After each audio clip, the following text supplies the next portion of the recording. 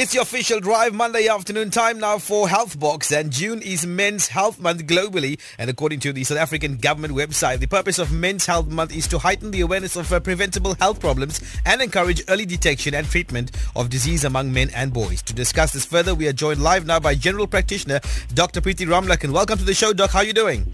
Good afternoon. How are you doing? Great. Welcome, and thanks for joining us on the official drive. In your experience, do boys and men shy away from visiting the doctor? Well, whether it's for maybe, let's say, a routine checkup or when they are ill, because possibly they want to project that they are man enough and maintain that macho image as the kind of a stereotype over the years? You're absolutely right. The concept that men don't come to doctors is absolutely true. Men are brought to doctors by their mothers when they're young and by their wives when they're older. So that is a true concept. Herein lies the difficulty, that men should be visiting doctors regularly for their checkups. Doctor, what's the danger when it comes to men and males in general not visiting the doctor? So if we look at normal life age processes, all young men should be examining themselves for diseases that they can get. And one of the main diseases is testicular cancer.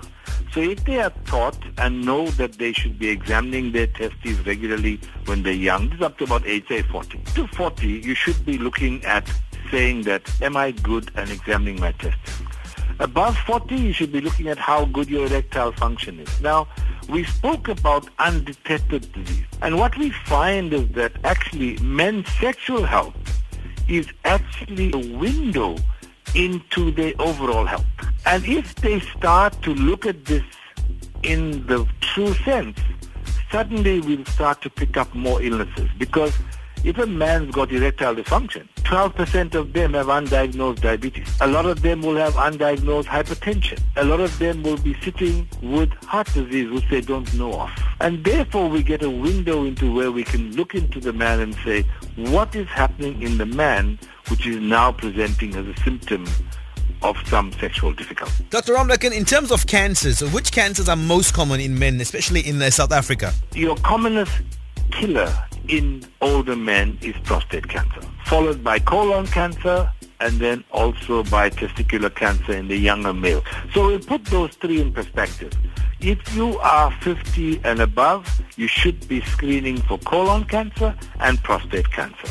If you have a family history of those two illnesses, you should start screening earlier, maybe even from the age of 40. If you have testicular cancer, you've got to start looking. If you have any blood-borne cancers, then any family history must alert you to any disease pattern in you, like recurrent infections, etc. So if you've got any blood cancers, you should be looking out for getting recurrent infection, etc., which will be sometimes the first marker, because you can present with a flu-like illness regularly. Meanwhile, you might be carrying some blood cancer.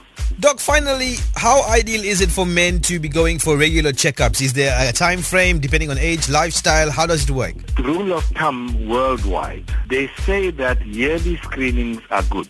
But when you start to look from a health economic point of view, yearly screenings are expensive. So when you start to look at the age group from 18 to 25 or 18 to 30, if you have screened and you're well, you could screen every 5 years. But if your health changes anyway, that means you put on weight, you start not exercising well, you are cigarette smoking, etc., and you're not having physical activity, then you should go for checkups earlier or maybe at earlier times, because you're at risk for certain metabolic diseases like hypertension, diabetes, high cholesterol, etc.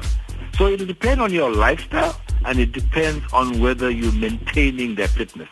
Above 40, I would suggest that men would go every year for their checkups, because now is the time when we're going to start having differences in the metabolic diseases like diabetes, hypertension, raised cholesterol, obesity, metabolic syndrome. So that time they would need to check a little bit more often.